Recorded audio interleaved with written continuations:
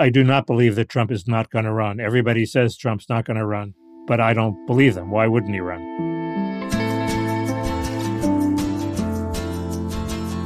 Welcome to the News Items Podcast. As our regular listeners know, we post episodes every Monday through Thursday afternoon. But on some Saturdays, like today for instance, we release one of our interviews in its entirety, unedited, warts and all. Today it's an interview with Mickey Kaus, good friend, founder of Kaus Files, and one of the smartest political analysts I know. That's up next. Welcome to the podcast. We have as our guest a very special guest, my friend Mickey Kaus. He's the author of a legendary book, I would say, The End of Equality, which went a long way to, I guess, setting the framework for welfare reform. He's been a journalist with a number of well-established institutions, including the Washington Monthly, Harper's, Newsweek, the New Republic. The list goes on. He is the proprietor of the legendary Kaus Files, which you can find at kausfiles.substack.com. We're very happy to have him on the podcast today. Mickey, welcome. Thanks, John. I was thinking about talking to you, and I go back to the 2020 election. We elected Joe Biden. I understand the Electoral College was closer, but we elected Joe Biden in the popular vote by a significant margin, 7 million plus votes. And the reason that we did that was essentially to get rid of Donald Trump. It's weird because we have a president who has fulfilled his mandate before he's taken the oath of office. And I wanted to get your take on, so he's elected, he's done his job, and he comes forward with two obvious things, speed up vaccination as fast as possible, and then a continuation, essentially. I think it's called the American Rescue Plan, but it's essentially part two of what the Trump administration did. I think theirs was called a stimulus plan. And that got through relatively easily, and now we get to the hard part. What do you think are the hard parts for Biden going forward? Well, I think the overall price tag is pretty huge, $6.1 billion. Trillion dollars, sorry. The critique I read this morning, which I think is accurate, is there's no one big theme. It's not like Lyndon Johnson establishing Medicare or Franklin Delano Roosevelt establishing Social Security. It's a grab bag of things, some of which are big, some of which are very good, some of which are very troublesome, with no sort of overwhelming theme. It's like, spend 5 times as much money on everything the liberal interest groups have dreamt up. And that's not very inspiring. Obviously, there are some parts that are very good. Trump should have gotten rid of the carried interest loophole. So if Biden gets rid of it, that's a feather in his cap. I don't think the tax increases on the rich are particularly onerous. Clearly, Obamacare needed shoring up, so they're shoring it up. There are also things that are very troublesome. The one that sticks in my craw most is this refundable child tax credit, which basically recreates the old welfare system where you give money to, single parents and parents who do no work at all outside the home, recreates the old welfare system, which had horrible consequences. And somehow the liberals have snuck this into the Biden package, although there was a wrinkle that happened last night that we should talk about. But that's very troublesome. It would also change industrial relations if they smuggle in some form of card check to make it easier for unions to organize. But I don't think that's going to make it into the final bill. I'm not even sure it's in full force in the proposal from Biden, but that's the sort of thing that would dramatically change society. Otherwise, it seems to me he's spending $6.1 trillion, and not changing society that much at all, which maybe that's what the voters want. They want to spend a lot of money, but don't want any dramatic social change. How did the undoing of welfare reform sneak in? That just like sort of, I remember reading one of your posts on the Substack Kaus Files, and thinking, wow, that just came out of nowhere. How did it get in there? It didn't really come out of nowhere because the basic rule is the left never sleeps. So the idea is that Clinton reformed welfare in '96, along with Newt Gingrich, and then, people who were promoting welfare reform sort of said, well, that's done. But the left and academia did not rest. They were always promoting something called guaranteed child support, which is basically like welfare under the guise of, hey, we're giving the mothers the child support that their deadbeat dads don't give them. The left ginned up a bunch of studies from the National Academy saying, hey, it's great to give cash to parents. And they hit on a sort of perfect vehicle in this COVID bill where they could bury it in the COVID bill. They could bill it as temporary assistance, even though they wanted to make it permanent. And it's in this big bill, so it's barely even mentioned in the stories about all these giant bills. Oh, yes, there's also a child tax credit. Nobody knows that the child tax credit doesn't really have anything to do with taxes. It is sending cash directly to people, whether they work or not. And the other part of it is that the right is that normally you'd think the right would immediately attack this, right? It worked for Gingrich. It's worked for Republicans. As a reporter told me, they have the cookbook on the shelf. They could just pull it down and attack it, and they haven't done it. And that's the great mystery.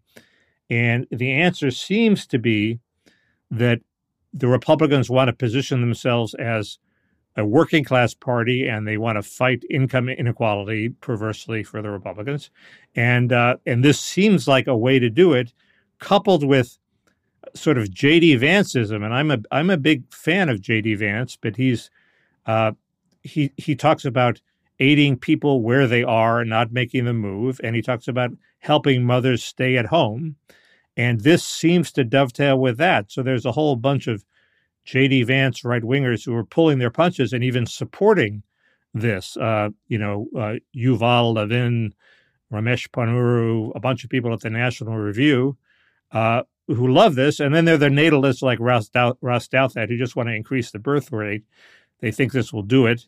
It'll help us stand up to China and somehow replacing ourselves through births is very important to them. And part of it is it's sort of a Catholic anti-abortion thing. So all those factors go into the stew. And the basic thing is the opposition hasn't showed up yet. Is this just UBI, Universal Basic Income, and another set of clothes, or what?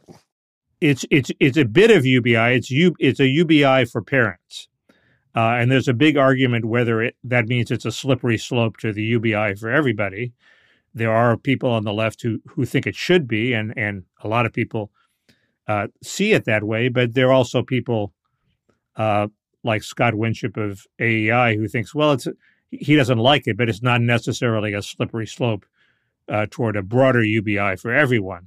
It does erode it erodes the ethic of work. It basically says, if you have a kid, you can have a family where nobody has to go out in the workforce. You don't need any breadwinner. Complete contravention of the ethos of welfare reform, which was everybody has to work. And if you work, you should be able to live a dignified life. This says, no, you don't have to work. So you would think that ethic would gradually spread to everybody else. And it's sort of the trend, the troubling trend is basically it takes a large part of the American labor force and says, we don't expect you to work. We'll put you on the dole. Yet the same people tend to want to bring in immigrants who will do the work. So basically the broad, vulgar caricature trend is Americans go on the dole, immigrants come on and do the jobs. And then the left attacks Republicans for thinking that they're being replaced. Well, in effect, they are being replaced. All right. Tell me about the border. The Biden administration, if you look at the polls, obviously the one place where they're not getting particularly good reviews is the border and immigration policy more generally. Do you know what the Biden administration immigration policy actually is? I don't. And there was this really weird event that happened last week or maybe 2 weeks ago, where the old Joe Biden showed up. Basically, Biden has given over immigration policy to the progressive wing of his party, and they don't want to stop the flow. And their idea of a solution to the border crisis is we let everybody in very efficiently and humanely, but they all get in. And somehow this is supposed to stop the flow. Of course, it won't stop the flow. It'll encourage more people to come. But they don't seem to mind that. So that's the Mayorkas, the Secretary of DHS. That's sort of the strategy that he's pursuing. Bizarrely, the old anti-busing Joe Biden showed up 2 weeks ago and said, "This is killing me. I can't."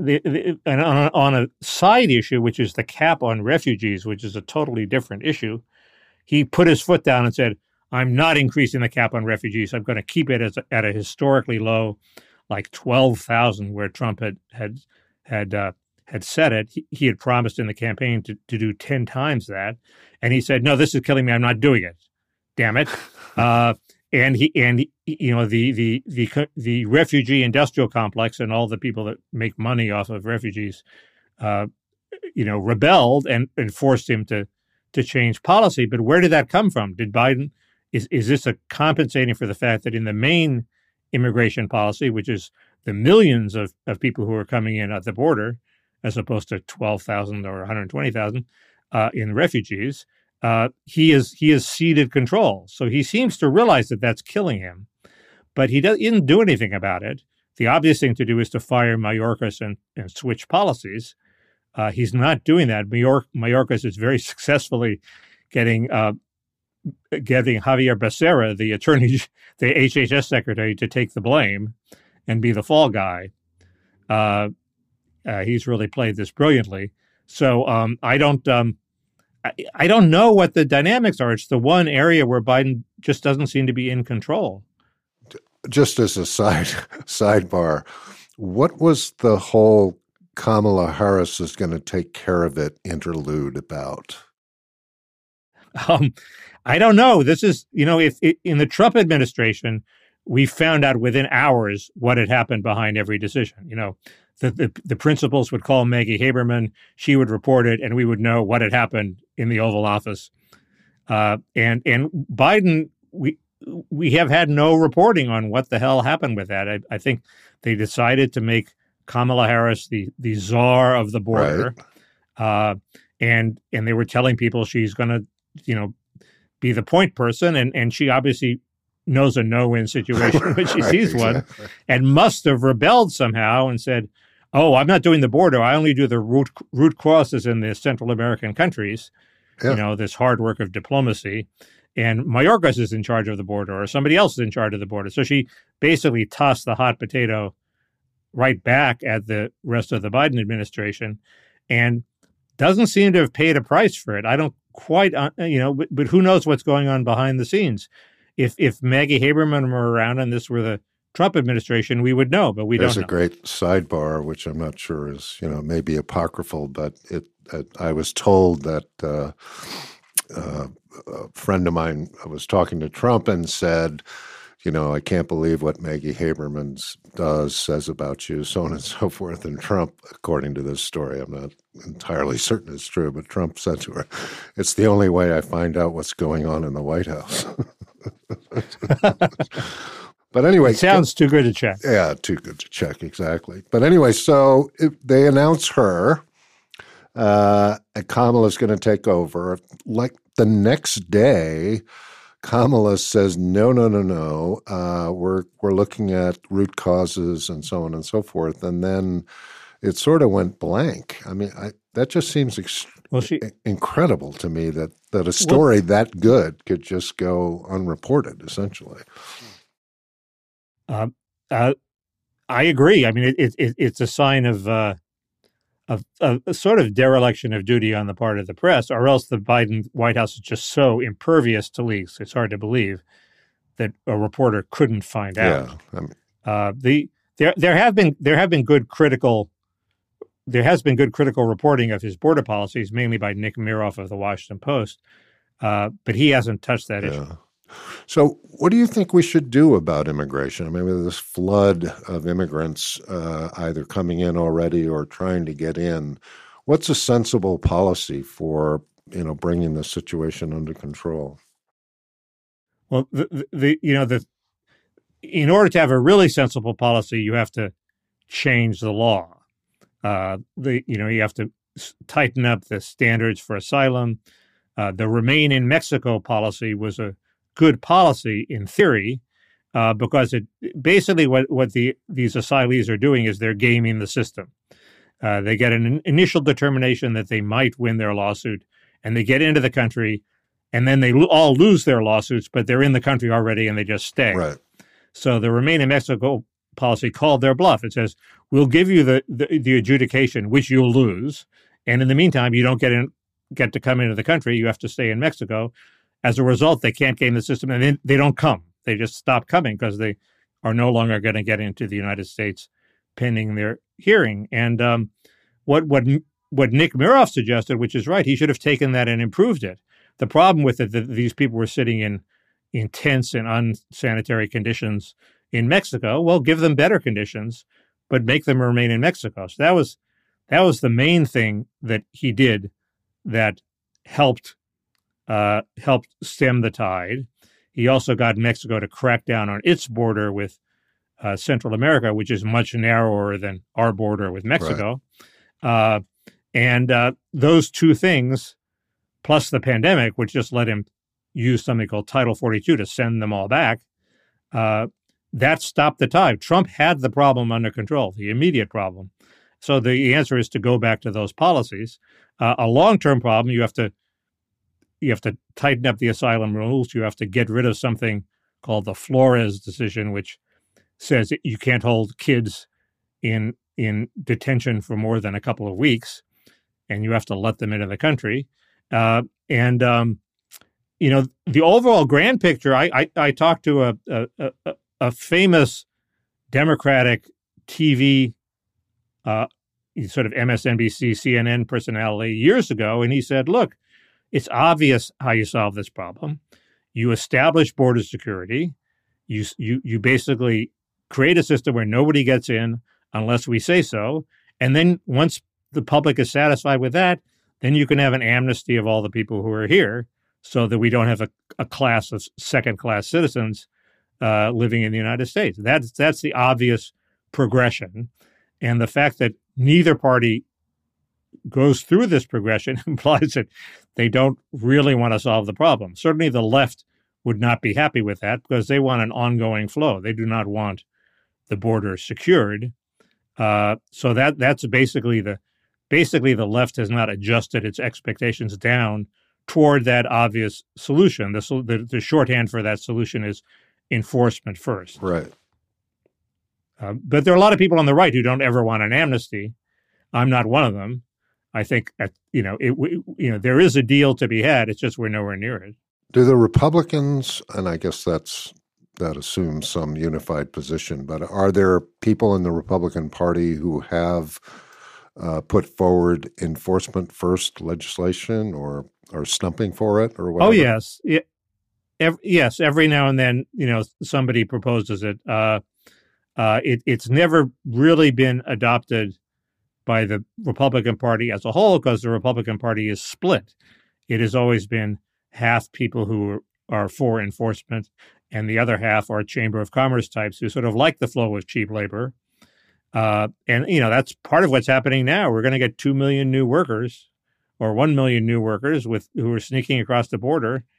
And businesses are going to be happy to get those workers. So they have a lot of sway in the Republican Party. So the Republicans, until Trump came along, they were split. Now with Trump, there's the process. They're still split. The old Chamber of Commerce types, with an exception of Marco Rubio, are trotting out their same old solutions. Frank Luntz is going to the Republican retreat, and he'll probably say, you should really embrace an amnesty. I hear if I phrase it as a barrier, not a wall, that'll go down so much more easily with the left. So they're being very unimaginative. And the question is, will the Trump people push out the open borders or loose borders types from any role in the party, and that's, I think, an open question. But the Tom Cotton and Josh Hawley are probably in the Senate the most obvious proponents of an enforcement first approach. It used to be Jeff Sessions. Jeff Sessions was the stalwart, and then he made the tragic mistake of wanting to be Attorney General. Yes, that was that left him what? When in a defeated Republican primary, thanks to his former boss, right? Yes, that was one of Trump's many bad days. Not as bad as blowing the Georgia Senate race, but pretty bad. I wanted to ask you. You follow this stuff really closely. Is anybody? I mean, in the post-Trump. I always say that the after Trump is Trump, but if we assume that Trump is not going to run, who on the Republican side do you think is beginning to get their act together for 2024? I mean. Like you, I do not believe that Trump is not going to run. Everybody says Trump's not going to run, but I don't believe them. Why wouldn't he run? Right. I like. This is going to sound crazy. I like two dark horses. I like J.D. Vance, mm-hmm. who may run for Senate if he wins that Senate seat, which is a big if. I think he immediately becomes an important figure.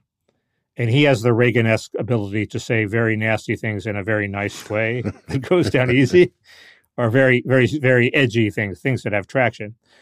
I work for Tucker Carlson. I like Tucker Carlson. I had a fight with him, but he is a very, very skilled rhetorician. And I just drove across the country and I listened to all the talk radio shows, and it just convinces you how good Tucker is, because they're all terrible. And they all start with a 10-minute rant. Right. Okay.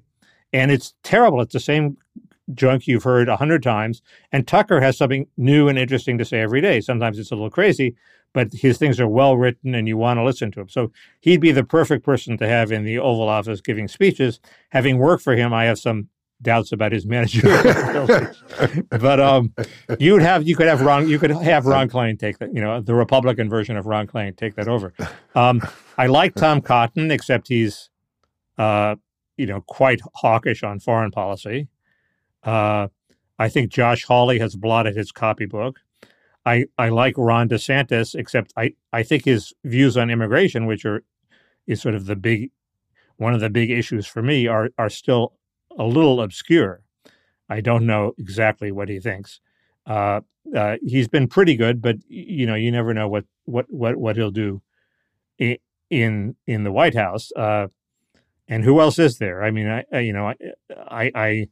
am very dismissive of all the old style Lynn Cheney, Nikki Haley, neocon foreign policy Republicans. But John, I'm still technically a Democrat, so it's not my party. I shouldn't give them advice. Right. And they wouldn't take my advice anyway. It was funny when I was working for Rupert in 2016. Roger Ailes had just been fired, and Rupert took over and met everybody and talked to everybody. And about 3 weeks after he had taken command of the situation, he told all of us that we had to read this book, Hillbilly Elegy by J.D. Vance. And literally every single senior executive at Fox was told to read the book. I'm not sure how many actually did. But he was then, and I think still is, a huge fan of J.D. Vance.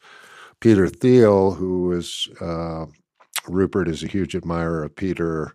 They go to the Squaw, the Allen and Company conference together in July every summer. And Rupert thinks the world of him.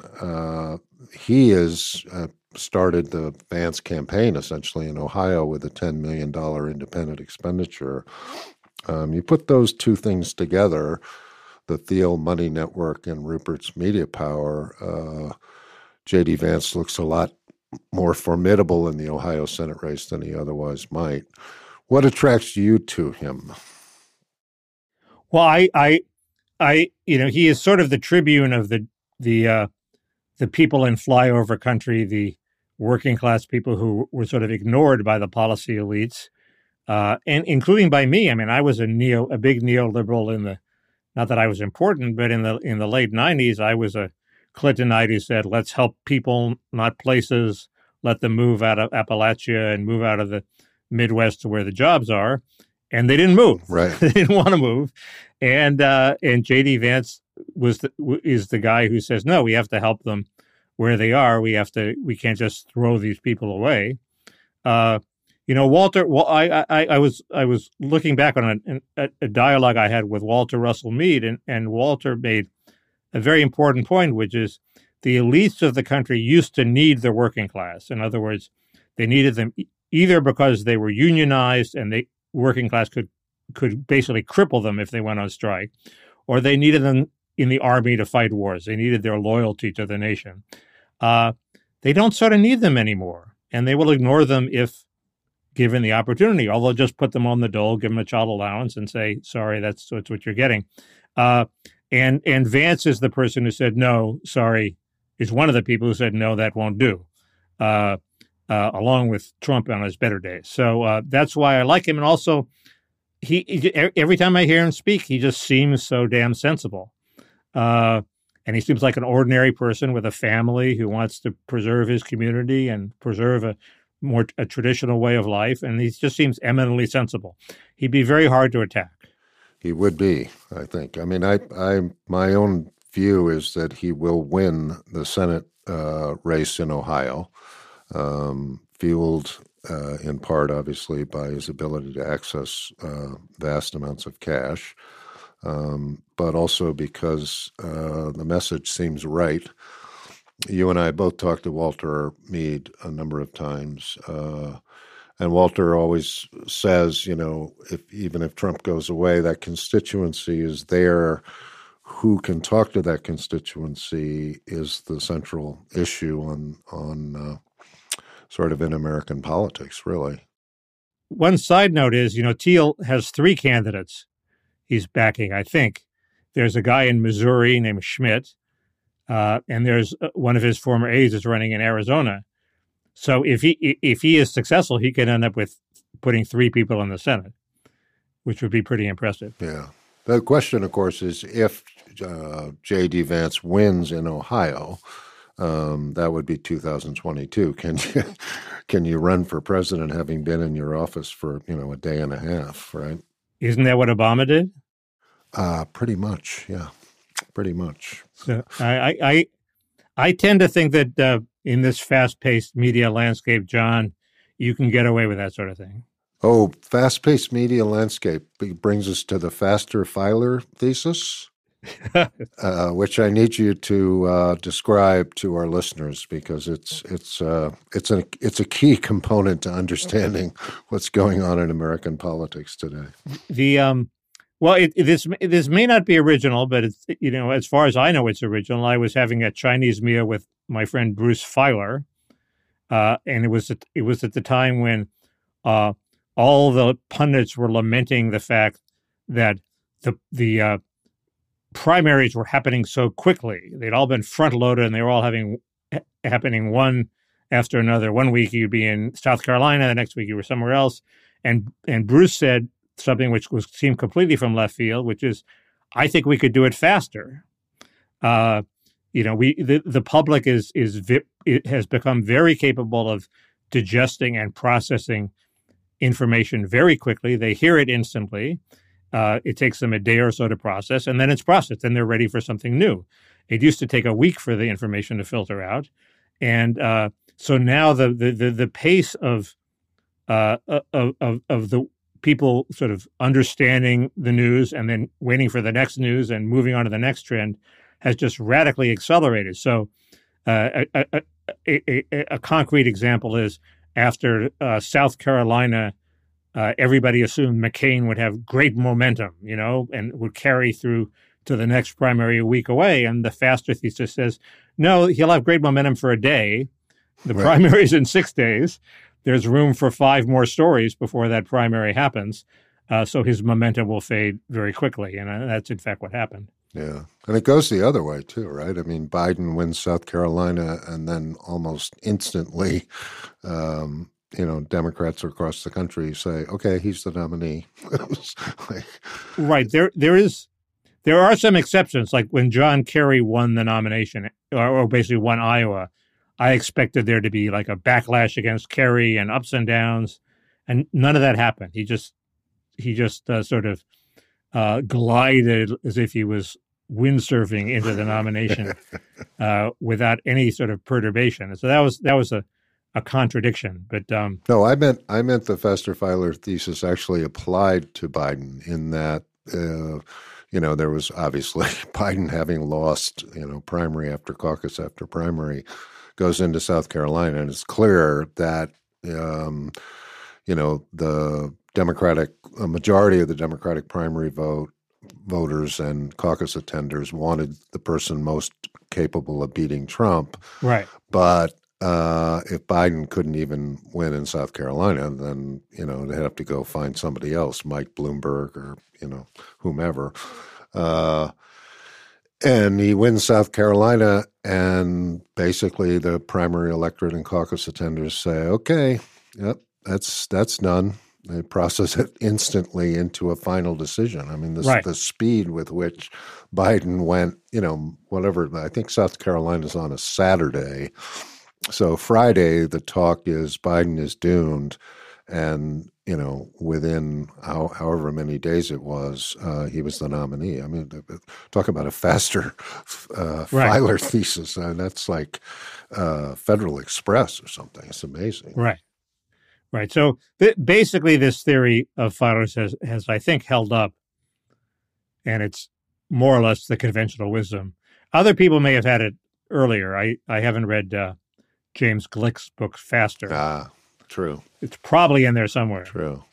I wanted, one of the things, obviously, that you and I have talked about in the past is the transformation, I guess you would say, of what we have come to call the mainstream media.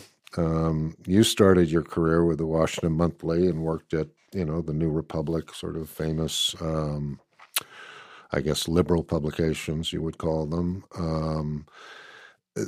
There was a time, it seems to me, when you and I were getting started in the media business that, the goal really was, it was a liberal group because it's self-selected, but there was a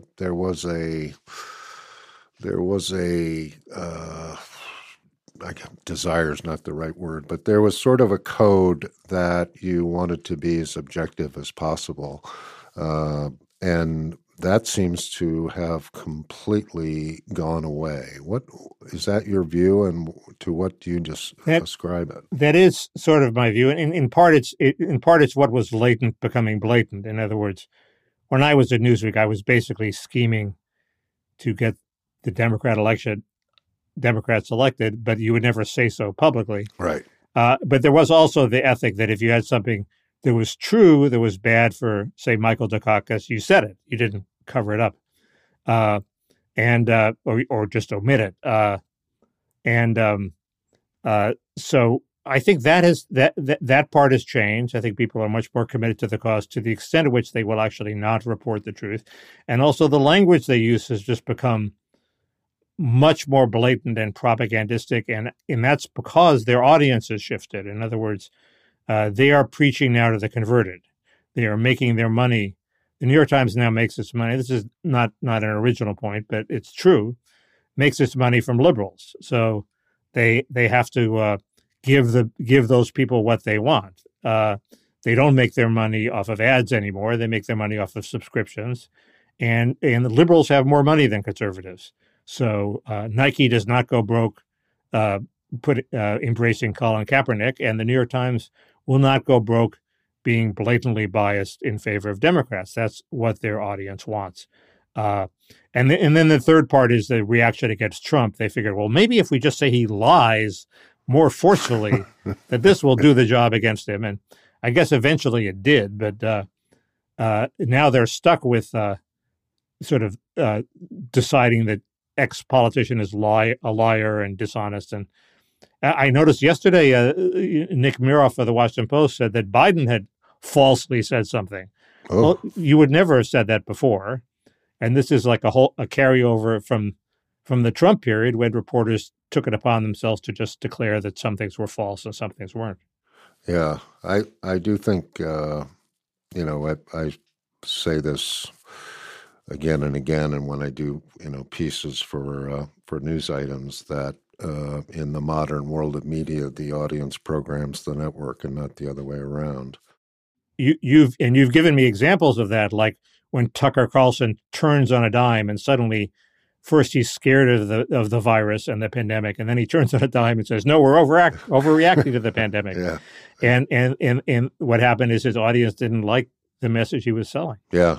No, I mean, at Fox, they have the 15-minute blocks, the Nielsen ratings. So you and I are doing a show on Fox, and they get it at 1:15, 1:30, 1:45, and 2. That's how the research is done. They don't get it instantly, but they see it the next day. And so you and I are hosting a show, and we have on J.D. Vance, and our ratings are good. And then we have on Maggie Haberman, and our ratings go down 15%. And so the word comes down from on high, no more Maggie Haberman.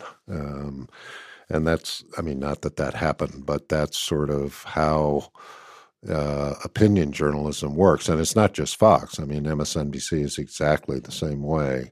If the audience doesn't want to hear it, the guest, Mickey Kaus's views on immigration, then Mickey Kaus isn't going to be on MSNBC. It's just as simple as that, because it contradicts what the audience wants to hear. Fox does seem a little weirder there, especially when Ailes was in charge. You weren't sure, did he have a vendetta against somebody, or it wasn't. I don't think it was just the ratings, although I accept your insight. Oh, no, I'm talking about modern Fox. In the Roger era, it was there were a lot of things going on. And certain people had pissed him off. Certain people, he needed their help. Certain people, Roger had a three-dimensional chess game going, and was not shy about, calling down to the control room and saying, ask Kaus kinder questions. I like him, that kind of thing. Yeah. At least you knew who was in charge, though. Yes, indeed. Roger was definitely in charge. Yeah. So we got to go. We'll have you again, but I wanted to ask you one last question, which is, you're in California. You live in California. We have now, I think officially, or maybe not quite officially, a recall election on the way. Can you give us your take on how things stand? And sure. Is it possible? It's possible.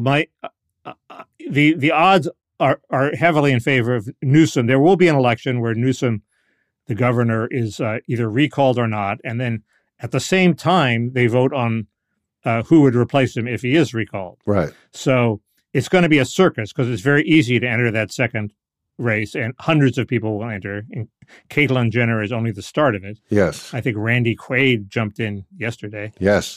It's going to be great. But Newsom, the main beef against him was the pandemic, and the pandemic has gotten really good here in California. Right. We have the best rates in the nation, and unless a variant comes in and screws everything up, which is very possible, that issue should get better for Newsom. The issue that will kill him is crime. Even liberals on the west side of LA are apoplectic about crime.